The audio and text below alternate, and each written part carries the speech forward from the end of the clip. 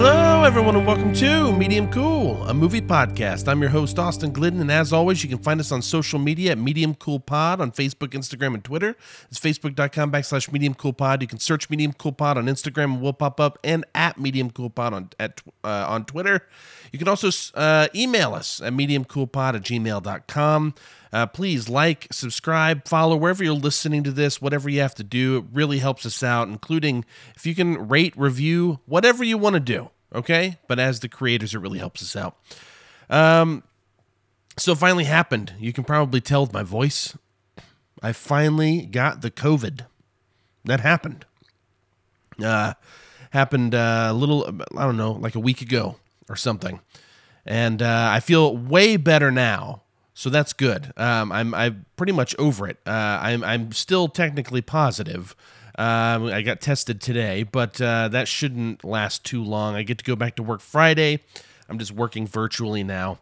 And yeah, so basically when I was sick, though, I was just taking the days off because I felt like complete and absolute shit. I felt terrible. And you know what I did? I did something that I very rarely do, okay? But I felt so bad, the only thing I wanted to use were my eyeballs. All right, I just wanted to lay somewhere and use my eyeballs. So instead of watching movies, I ended up watching a TV show with my wife who had gotten COVID a few days before me. I think we got it at the same...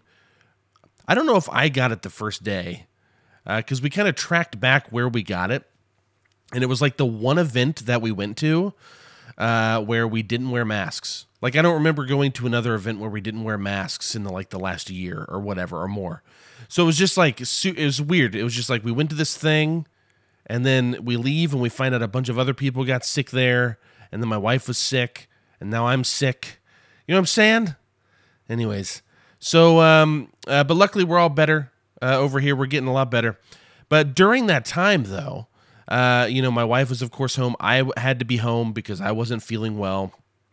And as we were recovering and trying to just like live through it, one of my wife's friends at work said, "Hey, you got to watch This Flag Means Death, the TV series." And it's just like a one-season TV series with a bunch of cool people. I'll talk about it here in a minute.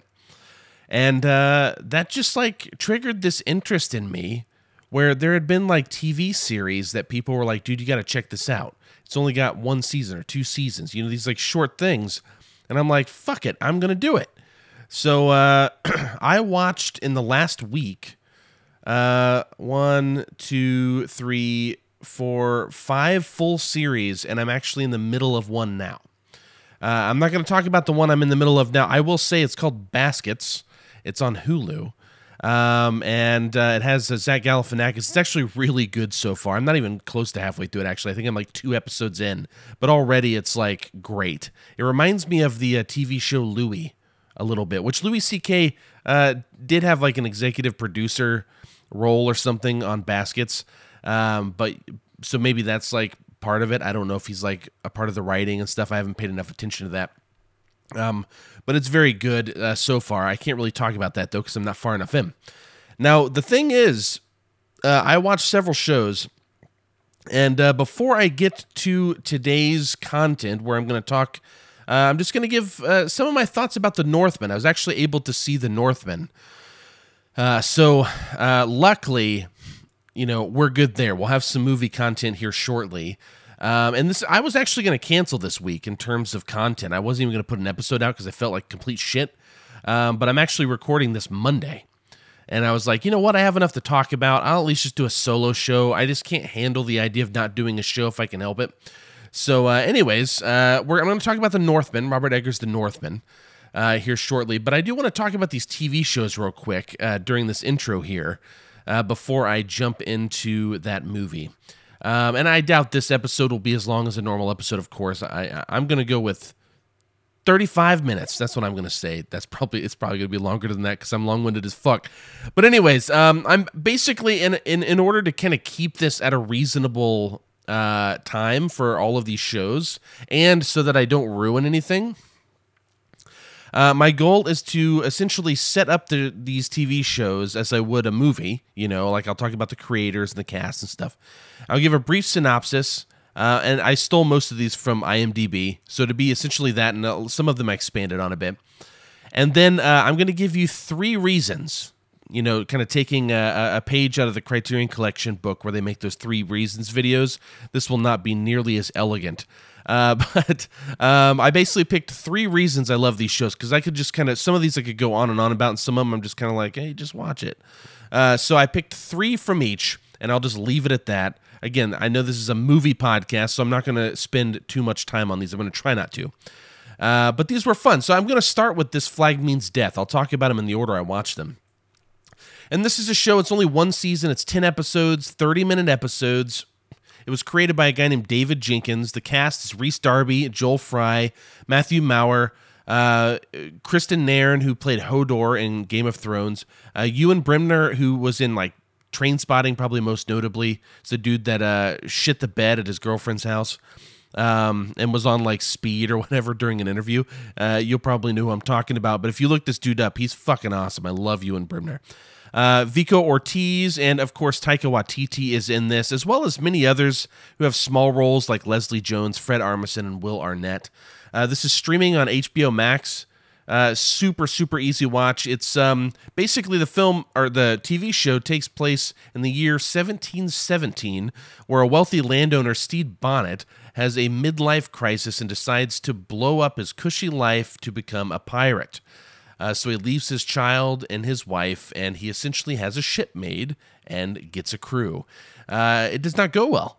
It's apparently based on a true story, according to these synopses, but Stede is known as the gentleman pirate because he lives within the swashbuckling world, but he is more of a noble than a pirate. So you can kind of see where a lot of the comedy comes from, of course. But the first thing I want to bring up here is the relationship between the gentleman pirate and Blackbeard, okay? The famous pirate Blackbeard. So Rhys Darby plays Stede, the gentleman pirate. And he is absolutely amazing. He is perfect at depicting this sort of character. And of course, you would think that he would stand out like a sore thumb when he's put against someone like Blackbeard, but Blackbeard is played by Taika Waititi. So you should automatically understand now why that works. Excuse me. This is a silly show, okay? It's actually a lot of fun.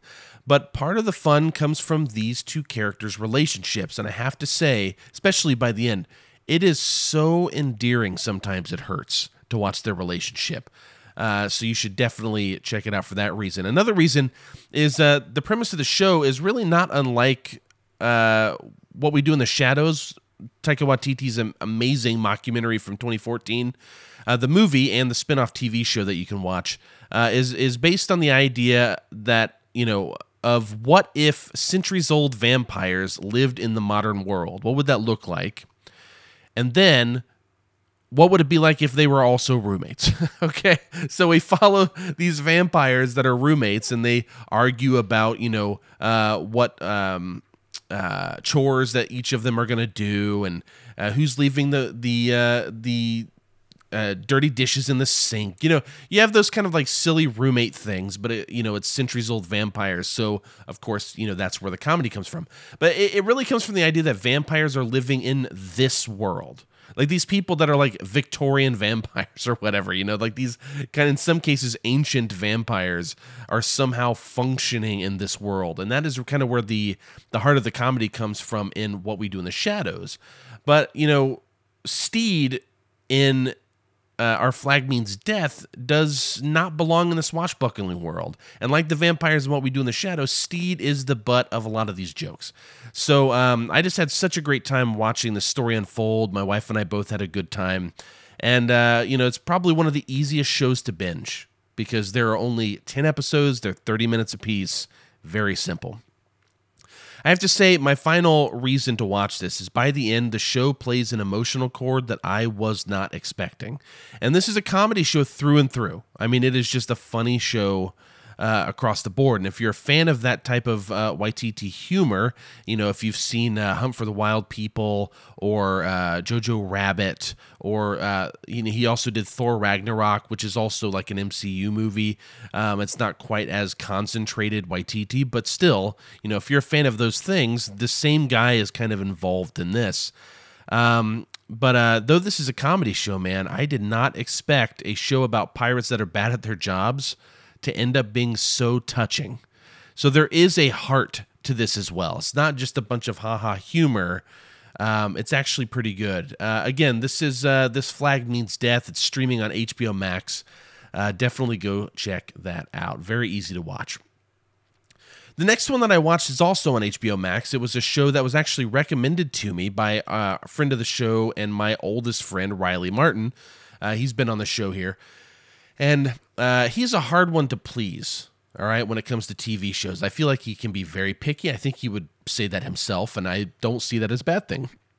He has very high standards when it comes to things like this. And he actually recommended the next two TV shows that I'm going to talk about. The first one being The Righteous Gemstones. It's 2 seasons, 18 episodes, approximately 30 to 40-minute episodes. They kind of waver in time. It was created by Danny McBride. The cast is John Goodman, Danny McBride, Adam Devine, Edie Patterson, Cassidy Freeman, Walton Goggins, who's great, among many other people. And it's also streaming on HBO Max. And this is a show that I saw the trailer for, and I didn't kind of know what to think of it. And it kind of looked like if The Eyes of Tammy Faye were made by the guys that did Eastbound and Down, which is essentially what this is. And it follows a world-famous televangelist family with a long tradition of deviance, greed, and charitable work. I personally endearingly call it The Sopranos if Tony was a televangelist rather than a mobster, and if it were more focused on his fuck-up kids rather than him. Of course, I'm being, kind of funny with the Sopranos comparison, but when you watch this, I think you'll kind of get it, though. The 3 reasons I have for this, and I could name many. This is actually one of my favorite shows I've watched recently, and I've been really trying to get people to watch it. And a lot of people have already watched it. Like, people were surprised I'd never seen it. And it's like, dude, I watch movies most of the time. I don't get around to a lot of the TV shows. But I'm so glad I got around to this one. I'll tell you, this is the first time I ever got around to seeing this young actress here. Edie Patterson plays one of the siblings, Judy Gemstone. And though I've seen movies and shows that she's been in, I never noticed her in them. I went to IMDb and looked at her filmography or whatever, her list of credits and stuff. And I'm like, man, I've seen a bunch of this stuff and I don't remember her at all. And I'll tell you, dude, I didn't notice her until now because Judy and BJ, her partner in the show, played by Tim Baltz,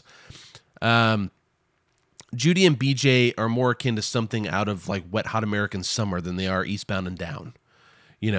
They're so weird and awkward, as far as the comedy goes, and they were just tops for me. The entire show is amusing, but I didn't laugh a lot. I was just amused. I don't know how else to say it. This is the way that I've been separating it when I talk to people, because it's I'm not really laughing out loud much at all during this show. It's just consistently amusing to me. But dude, I laughed a lot at Judy and BJ because they were just my kind of humor. They're just really weird and funny. Excuse me. Now, the writing is another reason to watch this, both in the characters and the plot. This is a comedy show, but it has a legit plot that is, taken seriously and presented in a way that is actually compelling. This show was the equivalent of a page turner for me. The characters are developed and they evolve in an effective way throughout the show's 2 seasons, and the comedy is largely tied to those characters. So, the show itself is something that I can actually take very seriously, and I find value in, things outside of the jokes. But the jokes come from the characters specifically. So it's almost like the show is not trying to be funny, but the characters just are, right? And that's not exactly accurate, but that's just kind of a differentiation I'm going to make from some of the other shows I'll be talking about. Now, the comedy in this show actually, wasn't even much of a selling point for me. At the very end of episode 1, I was hooked. And it wasn't the comedy at all. It was actually the plot. And then episode 2 ended, and I was like, oh, damn, this is super good, And again, plot. For a comedy show about televangelists, dude, I couldn't ask for more. I mean, this is great. The plot is something that just kept me turning it page to page to page, man. And so the third thing is the Christian satire. As someone who grew up in the church, I've mentioned it many times, my church looked up to people like this, like these televangelists, and in real life, the Benny Hinns and the Jesse Duplanises and so on. It was hysterical to me, some of the details that they just got right. They nailed it. There is a group of one very side example. It's not even that important, but it's just one that comes to mind. There's a group of muscular men. I think they're called the God Squad, if I remember correctly. And all they just bend metal pipes and rip phone books in half, and break things that are hard to break, like bricks or whatever with their hands. And in the 90s, it's a beautiful parody of this group I'm thinking of, but in the 90s, there was a group called the Power Team, and I loved them as a kid because they did exactly what I just described. They'd bend like steel bars and rip the phone books, and they'd always have this like music, and they'd basically be like, God gives us the power, and all that shit. But though this is a little different just by the way it's depicted, that's exactly what the God Squad reminded me of. And it's funny too because they're like Satanists in this, but they're almost like South Park Satanists, like they're just like weird goth kids basically. And I don't know, but there's still, even with those silly things, there's like something that rings true to me with my history. And again, though it's different, it's funny kind of in the same way that The Eyes of Tammy Faye is, because there are actually times where there are scenes playing out and no one looks like they're playing to the camera and they're trying to be funny. Where like the whole Gemstone family are like singing some song to God, And part of what is funny is because no one is making it a joke. It's just funny, right? So there are so many things I could say about this. Like I said, I can't say this is my favorite show I'm going to talk about, but it's the one I'm kind of most excited to get people to watch because I just want to talk to people about it. The Righteous Gemstones, HBO Max, really, really great stuff. I wish my wife would have watched it. I got to get her to watch it. So then the other movie, I keep calling them movies. I'm used to it. The other show that Riley told me about to watch, and I actually already knew about this. Funny enough, I knew about it from when I watched The Virgin Spring with who watched that with me? Matt Sosi. And I was looking up like podcast episodes on The Virgin Spring, and apparently The Virgin Spring is one of Bill Hader's favorite movies. So I was listening to an interview with him, and he was talking about The Virgin Spring, but he was like also drawing comparisons to Barry, his TV show. And that's the show that Riley told me to watch, and it was like I already wanted to watch it, but when he told me, I was like, sure, man, I'll watch it sometime. And then when I was sick, it's like, what the hell else am I going to do? So Barry is 3 seasons, 17 episodes to date. Each season has 8 episodes. The 3rd season just started last Sunday. And episode 1 just came out. So 17 episodes to date. There will be, I think, 24 by the end of this season. I think they got signed up through 4 seasons, so there's going to be a couple. But they're 30-minute episodes, really easy watch. This was created by Alec Berg and Bill Hader. Cast as Bill Hader, Sarah Goldberg, Stephen Root, Anthony Kerrigan, and Henry Winkler, as well as, of course, tons of other people in the periphery. This is streaming on HBO Max, and like I said, last Sunday, the 3rd season started. It's about a hitman from the Midwest who moves to Los Angeles and gets caught up in the city's theater arts scene, where he essentially attends an acting class as he's trying to kind of investigate a target that he has to whack, to kill. And Bill Hader ends up in Henry Winkler's acting class, and he ends up falling in love with it.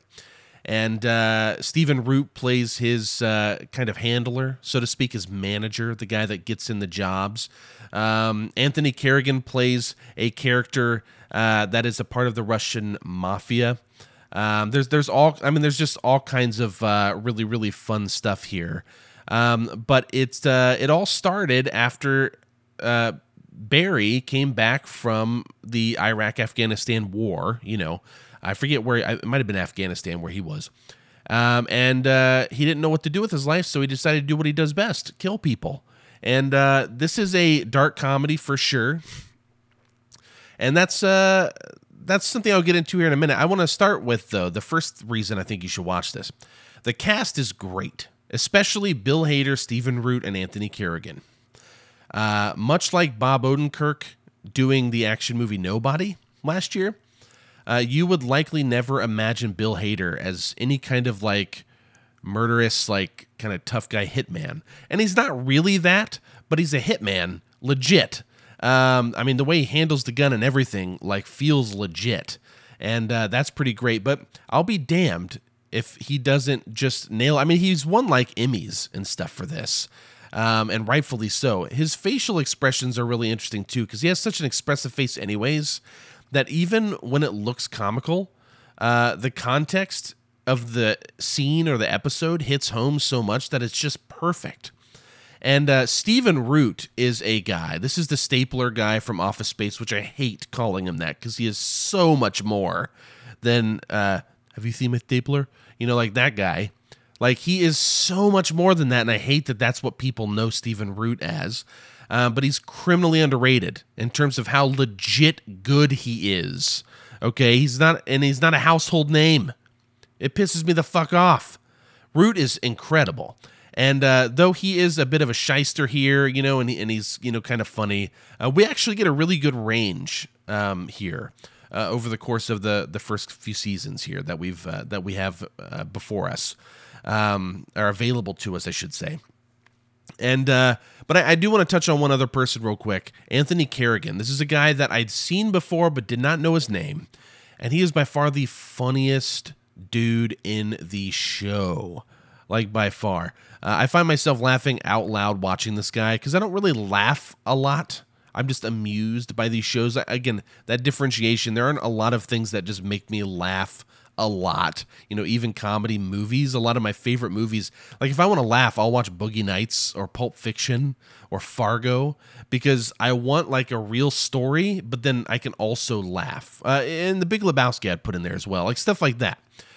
So watching things like The Hangover just doesn't do it for me. It's just not Pineapple Express, like anything like that. I'm not saying I don't like them. I'm just saying that's not really what I turn to if I want to watch something funny. I'm more looking for something amusing, like something that kind of keeps my interest. And that's like what this whole show is. But Anthony Carrigan, though, plays NoHo Hank, and he's one of the Russian gangsters, but his goal is just to be really nice. So, you know, you can already kind of tell what this type of character is, right? Like, he's just like, so how are you? You know, and he's just like very, very, very nice. And he has this like just slight accent that just makes everything a billion times funnier just because of the syntax that he uses and just everything about him, man. He is so perfect in this role. Now, the second thing I want to bring up here is this show gets fucking dark, bro. For as silly as it comes off at first, and it takes a few episodes to get like really dark, I think, but watching this is like watching like a funnier Dexter, you know, but like for the first time. But I mean like the first few seasons, not the like terrible seasons of Dexter after season 4. You know, it was like, I mean, Barry has its funny moments, but god damn does it hit home and really dig into this hitman shit at times.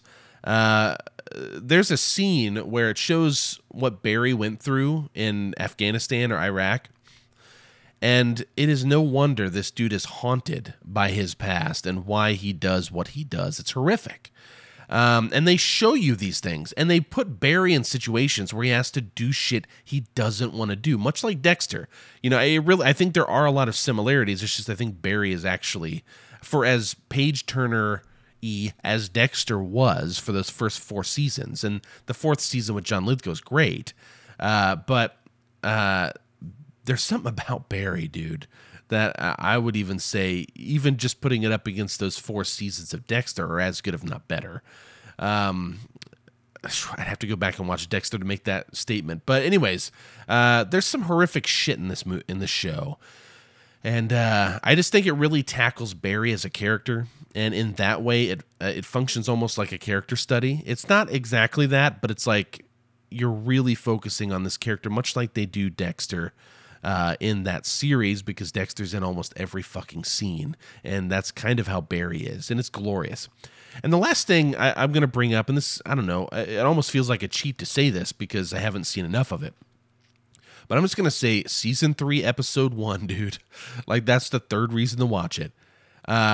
If you don't watch it for any other reason, because the first 2 seasons are great, don't get me wrong. And I'm not saying that season 3 is better because there's only been 1 episode, but holy shit, I was so into season 3, episode 1. The entire show is great, but it is worth it alone to get to this episode because the storytelling is so good, and we're getting evolutions of characters, and we're getting more writing where they write themselves into a corner and they have to figure out how to get out of it. And the good thing is Barry doesn't usually take cheap ways out of things. Like, they actually have good storytelling. They force them to do things, like the writers force themselves into corners where they have to make decisions, and some of them are hard.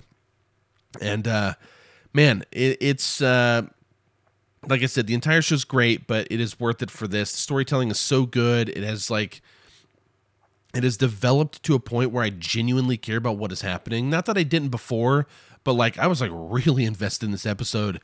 And it was one of the rare times where at the end of that 30-minute episode, because they only released the 1 episode on Sunday, I was just like, oh man. Like, I was like really disappointed. Again, it's not just a comedy, man. This show is much more than that, and the ideas it is tackling are brilliantly realized, and you will see them in season 3, episode 1.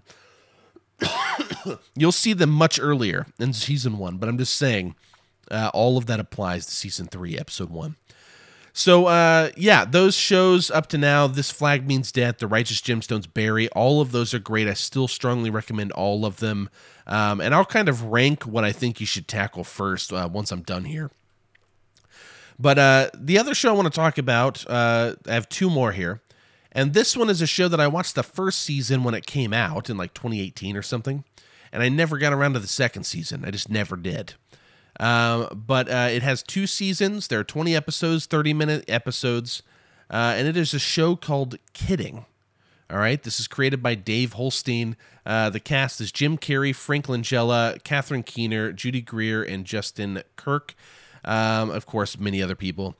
It's streaming on, it's a Showtime show, and I watched it because at the time I just got like Showtime through Amazon Prime or whatever, and I just bought a month's worth, and I just watched the show because I wanted to see it so badly.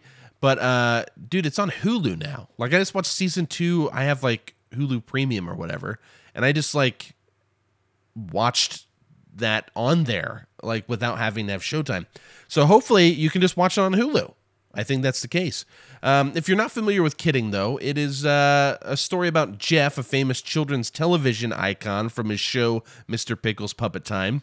And we see him struggle to retain his sanity as his real-life family falls apart.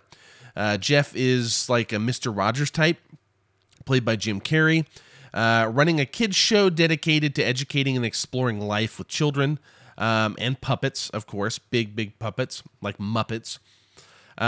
This show is incredible because you think it's just going to be this kind of quirky dramedy, but then it hits so hard that you just can't even hold back the tears. A wonderful exhibition of skill and storytelling. And the first reason you should watch it is Michel Gondry's style. Director Michel Gondry did the Eternal Sunshine of a Spotless Mind, The Science of Sleep, Be Kind, Rewind. He did all kinds of stuff.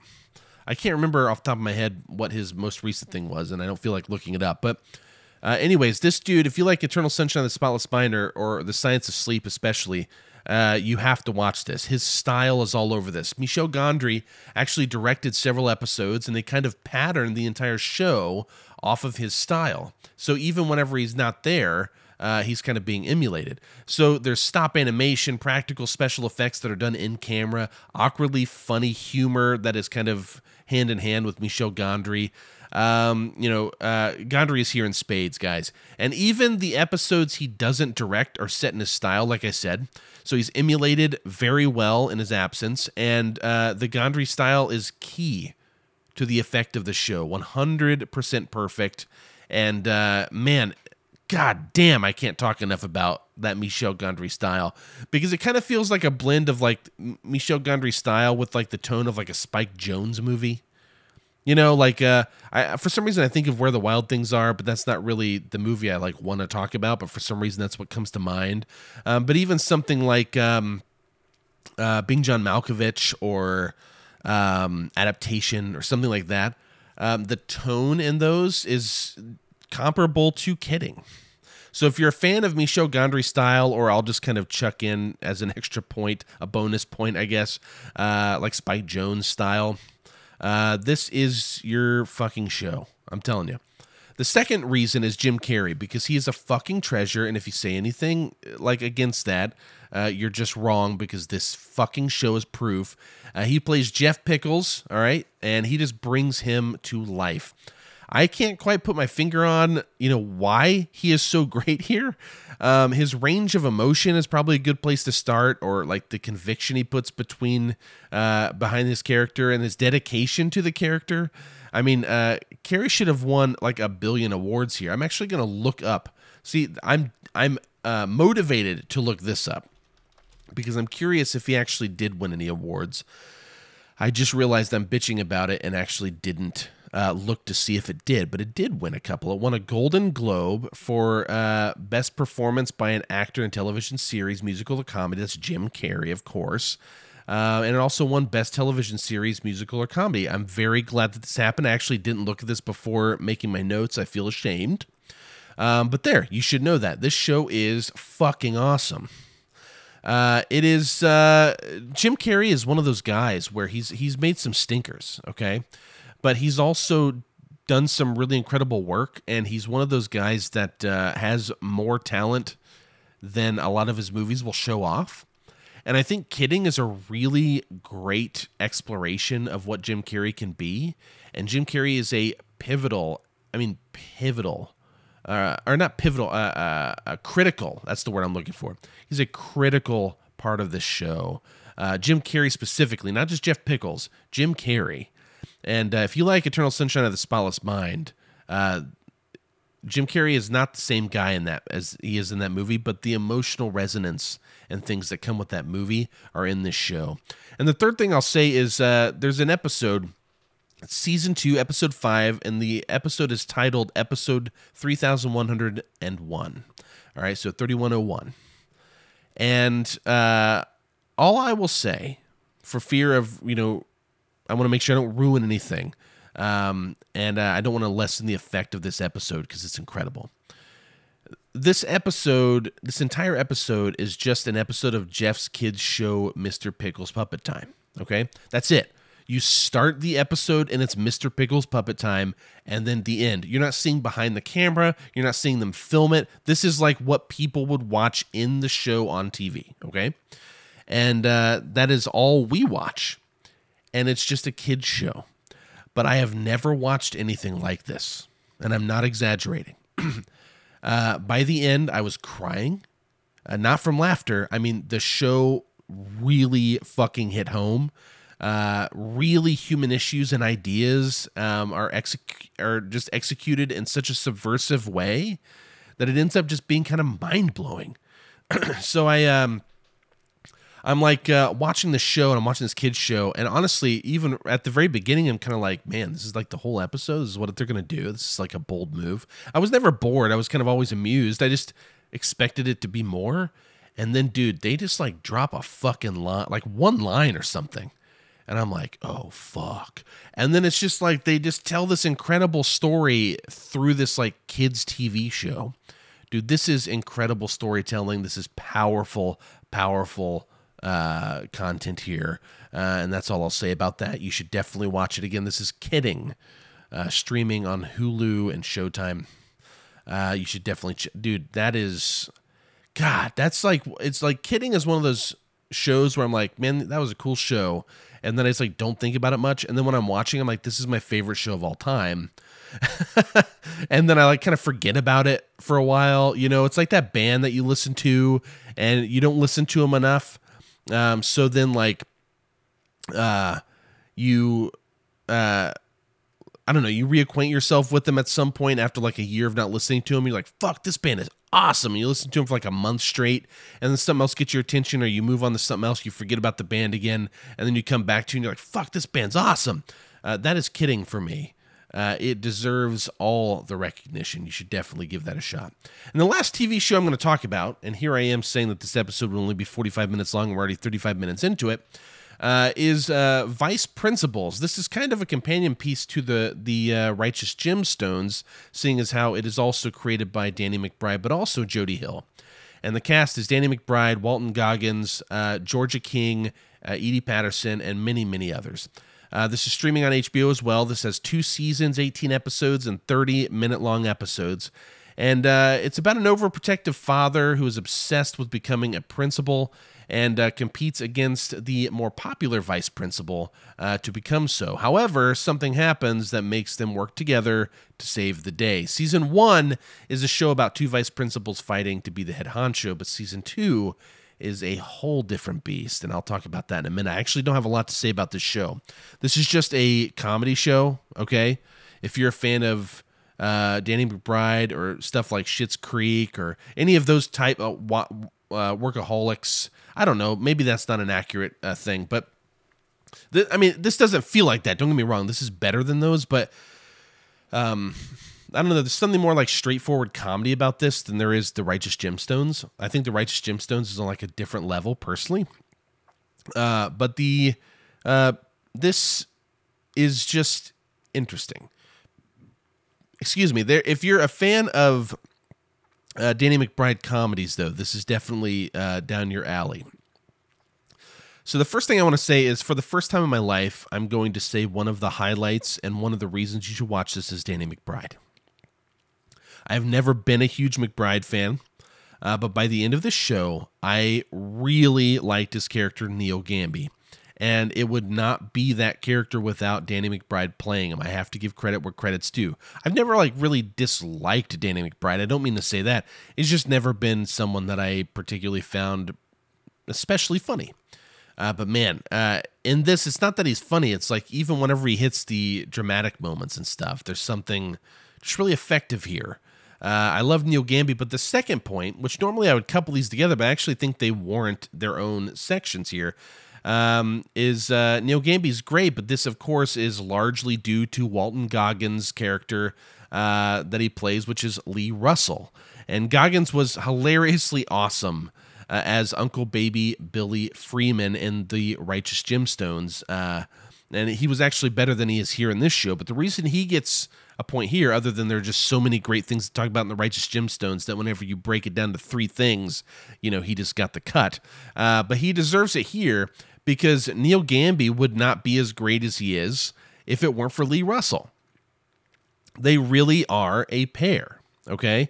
But I also want them to have their own credits here because Walton Goggins, though I actually prefer him in the Righteous Gemstones and I prefer him in other things, and quite frankly, I don't even particularly love Lee Russell as a character, but it's coupled with Danny McBride's Neil Gamby that this works so well. But I do want to say this, though. The third reason I think you should watch this show is the second season, just period. Dude, the first season I was watching, I'm like, I like this, but how much? Like, I couldn't kind of put my finger on it. And then the last episode hit, and I was like, what the fuck? I mean, it leaves you on a cliffhanger, dude. And I'm like, yes, must watch season 2. And then the second season just kept that up. And the show just felt bigger, and like there was more going on. Like it wasn't just about being in the fucking high school all the time and one guy trying to one-up the other guy, It's almost like this is, again, not accurate, but it's almost like the first season is like watching Step Brothers or something. Like there's more going on than that, but it's like really just these 2 guys trying to one-up each other in this high school, and it's just kind of funny, and it's a fun show. But the second season is just, again, I don't want to say it's on another level, but it's just a different beast, and it wouldn't be there if it weren't for season 1. But what I actually like about these Danny McBride projects is I think they're just written to be 2 seasons, and it's just the perfect amount of time for them to tell the story they want to tell.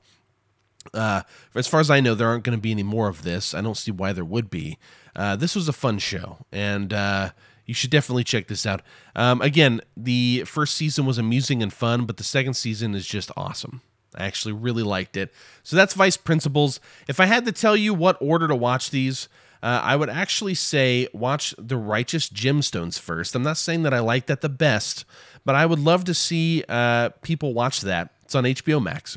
Then I would watch Barry.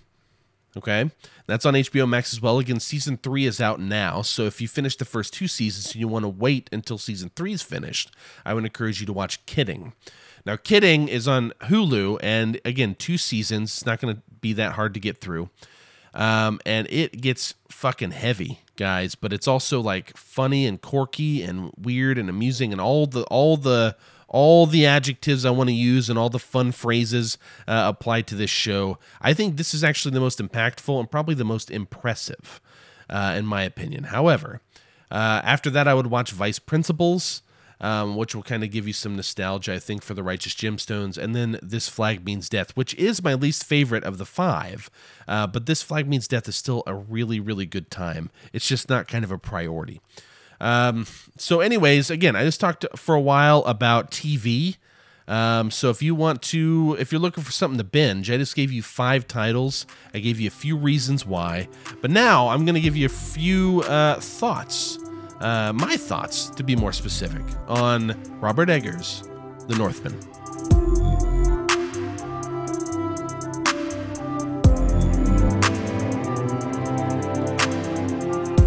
All right, everybody, I'm here to talk about The Northman from 2022, of course. It came out last Friday, April 22nd, 2022. It's directed by Robert Eggers. I keep saying Edgars, like it's Edgars. It's Eggers, like egg.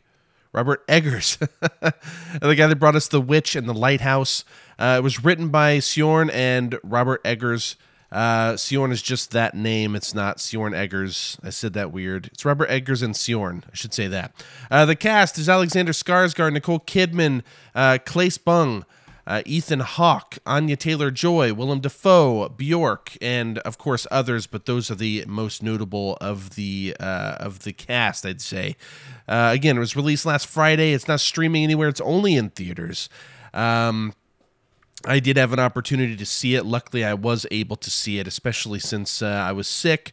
So I'm very happy that I had that opportunity. This is a film about Prince Amleth. I'm going to try to say some of these names, by the way, and some of them I'm just going to skip. But Prince Amleth is on the verge of becoming a man when his father is brutally murdered by his uncle, who kidnaps the boy's mother. 2 decades later, Amleth is now a Viking who's on a mission to save his mother, kill his uncle, and avenge his father. Robert Eggers is a wild guy. He's obsessed with being accurate to the time period, whether it's the language or the dialect that the actors are speaking. Excuse me. Whether it's the sets or the locations. He's just a wild guy. And with The Witch, he had Ralph Dennison and Kate Dickie, the parents of the witch, I guess, of Anya Taylor-Joy's character, but the 2 parents. And they pull off the Old English language so fluently. It's like listening to Ian McKellen recite Shakespeare. It's just like perfect. It just feels like you're just speaking normal. But also the look and the locations and the buildings. I mean, it was a marvel to watch for me. I love The Witch.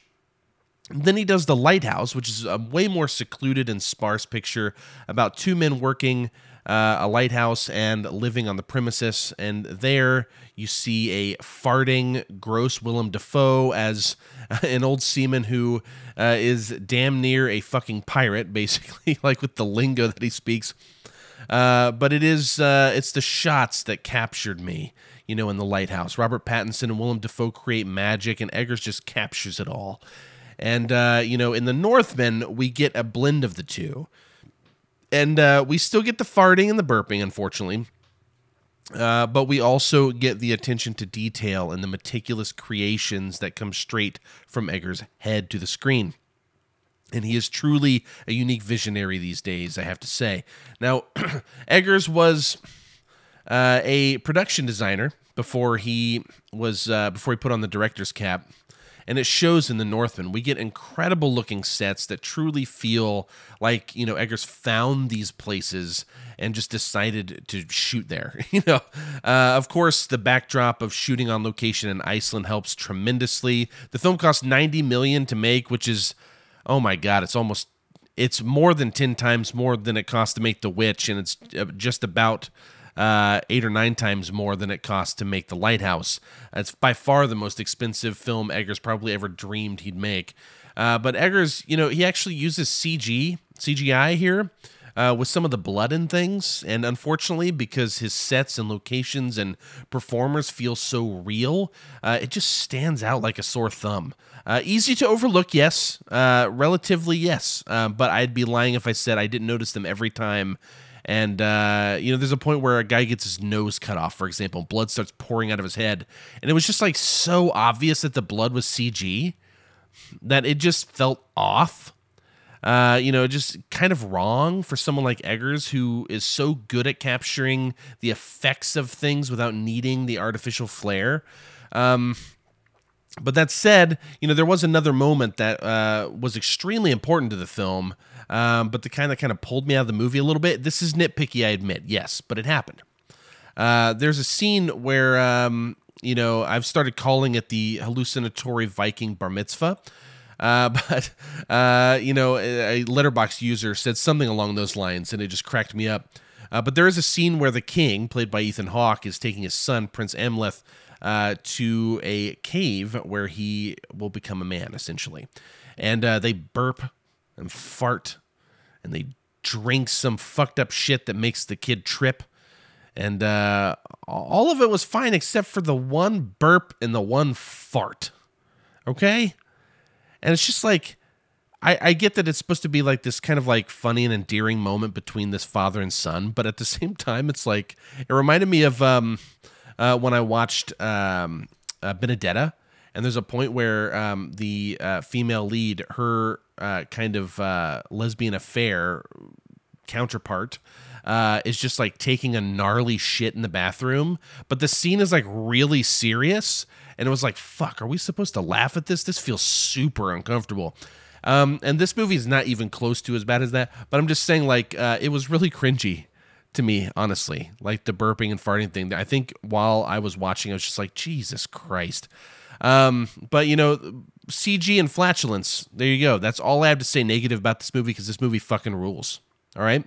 I'm just getting those out of the way. Alexander Skarsgård plays the grown-up Prince Amleth, and this dude is swole as fuck for this role. He's much bigger than I thought he ever could be. It's the most abs I've seen probably since 300 came out. But Amleth's father was murdered by his uncle, it's Fjolnir the Brotherless, as they call him. And Amleth's mother was kidnapped, the mother played by Nicole Kidman. And Fjolnir kidnapped the mother as well, and they left. And 20 years later, Amleth is thirsty for vengeance still. He has developed into a proper Viking who destroys and pillages. He's feared.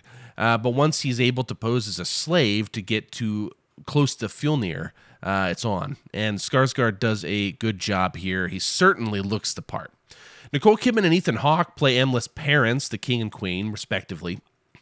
And I think, I don't know, I like them, but they actually stood out to me a bit. And I don't think this is necessarily a rip on them. I think it's just what my expectations are for an Eggers film. Because they're both dedicated and they go all out for the role, but they will never be as fluent or natural as Ralph Dennison and Kate Dickie, the parents from The Witch. You know what I mean? And it's or for that matter, even Robert Pattinson and Willem Dafoe in The Lighthouse. And both Dennison and Dickie are both in this film, but they have very small roles, unfortunately. And when you have a period piece that is this gnarly, I feel like I expect a certain level of fluency with the language and cadence, etc. And it's not quite there. but at least it's consistent, so it's not distracting at all. It's it's not anything like overly bad or anything. It's nothing like that. I wouldn't even call it really negative. It's just not quite where I want it to be. And again, I think that's partially because Eggers usually has such incredible performances. I think that I did like this one was just a little off for me. Anya Taylor-Joy was kind of spoiled for me while watching Peaky Blinders, which, by the way, is another fucking great TV show. Probably the best TV show, one of the best TV shows I've ever seen. But Taylor-Joy was the worst part of that show for me, and she just didn't fit, in my opinion. So, here she fits better for sure, and but there's just still something lacking, and I don't know what it is. I'm also open to just having a bad taste in my mouth from Peaky Blinders. Let me know what you think, actually. I'd be really curious to think of what you thought of Anya Taylor-Joy here. But she does a good job, though. I don't mean to put her down. I'm going to put her over here. She does a good job. No better than Kidman or Hawke, I don't think. But I've come to expect excellence for these performances in these Eggers movies, like I said. So, these were just not meeting my standards for the film, maybe that's all it is. But again, maybe upon a second viewing too, I'll lighten up, who knows. And then there's fucking Willem Dafoe, Ingvar Sigurdsson, which is a guy that you would never know by name, probably wouldn't even know him if you saw him in real life outside of the movie, because I thought it was Stellan Skarsgård, to be honest. I had no idea Stellan Skarsgård wasn't in the fucking movie. I was telling my wife he was in it the whole time because I was so convinced the character that Sigurdsson plays, I thought it was Skarsgård. But anyways, Dafoe, Sigurdsson, and Bjork. Holy moly, these folks are awesome. These fucks are awesome. These folks are awesome. Dude, this is the level of fluency, dedication, and performance I expect from Eggers' cast. All right? Bjork plays a seeress, and like a seer, basically. And she has like no eyes. You don't really see that as much as you sense it, and they kind of say it. But you can't, like I said, you can't really see it because of lighting. But she has these like dangling medallions or whatever that kind of hang from this like headdress over her eyes. And she is perfect. It's a shame that she was spoiled on movies from Dancer in the Dark, because it took us like 22 years to get her back into any kind of prominent role on screen. And I love her so much. She is great. And I love Dancer in the Dark, and she's a big reason for that. All that said, back to Eggers, and I'm going to bring in the cinematographer now, whose name I'm not even going to try to pronounce, but he was also the guy that did The Witch in the Lighthouse. Jarin, I believe, is the first name, so I'll call him that. This movie looks fucking awesome. The Northman. The way action sequences are shot and the close-ups when shit is getting weird, the dreamlike quality of a lot of the film. I mean, there is just something so special to this movie. It has the proverbial it, right? There's something there. And again, I tend to move this more in the camp of Eggers and the cinematographer big time. But even, just like certain creative ideas that are in the film. Like there's a sword in this movie that is tied to darkness, so it can't be unsheathed until nighttime, right? Like, what the fuck? That's awesome. Like, I'm going to use that for, like, D&D or something. Like, that's so good. I love it, because there's a point where, like, he can't unsheathe the sword. You know what I mean? Because it's, like, dawn or whatever. Just fucking awesome. I think it rules. So this movie has a lot going for it, including the score, by the way, too. I forgot to mention the sound design is awesome, and the score is awesome. Which it's just like really haunting and repetitious in the best way, like exactly as a score for something like this should be. And the atmosphere is really thick at times. Very well done. The Northman is basically a movie that, even if it doesn't make my top 10 of the year at the end of the year, it will certainly be one of the most uniquely effective films of the year for sure. From its score to its pacing. The pacing is excellent, by the way. To its performances, to its vision. I mean, there is something to it that feels like more. Like there's something there that's just extra. I encourage you to check this movie out. I gave this movie a loose 4 out of 5. maybe upon second viewing it'll move up because I really do like it. But I'm going to stick, much like I did with the Batman, I'm going to give it a 4 out of 5. If you agree or disagree, please hit us up. Again, Medium Cool Pod on Facebook, Instagram, and Twitter, or email us at mediumcoolpod@gmail.com. With that said, I will be right back to close us out.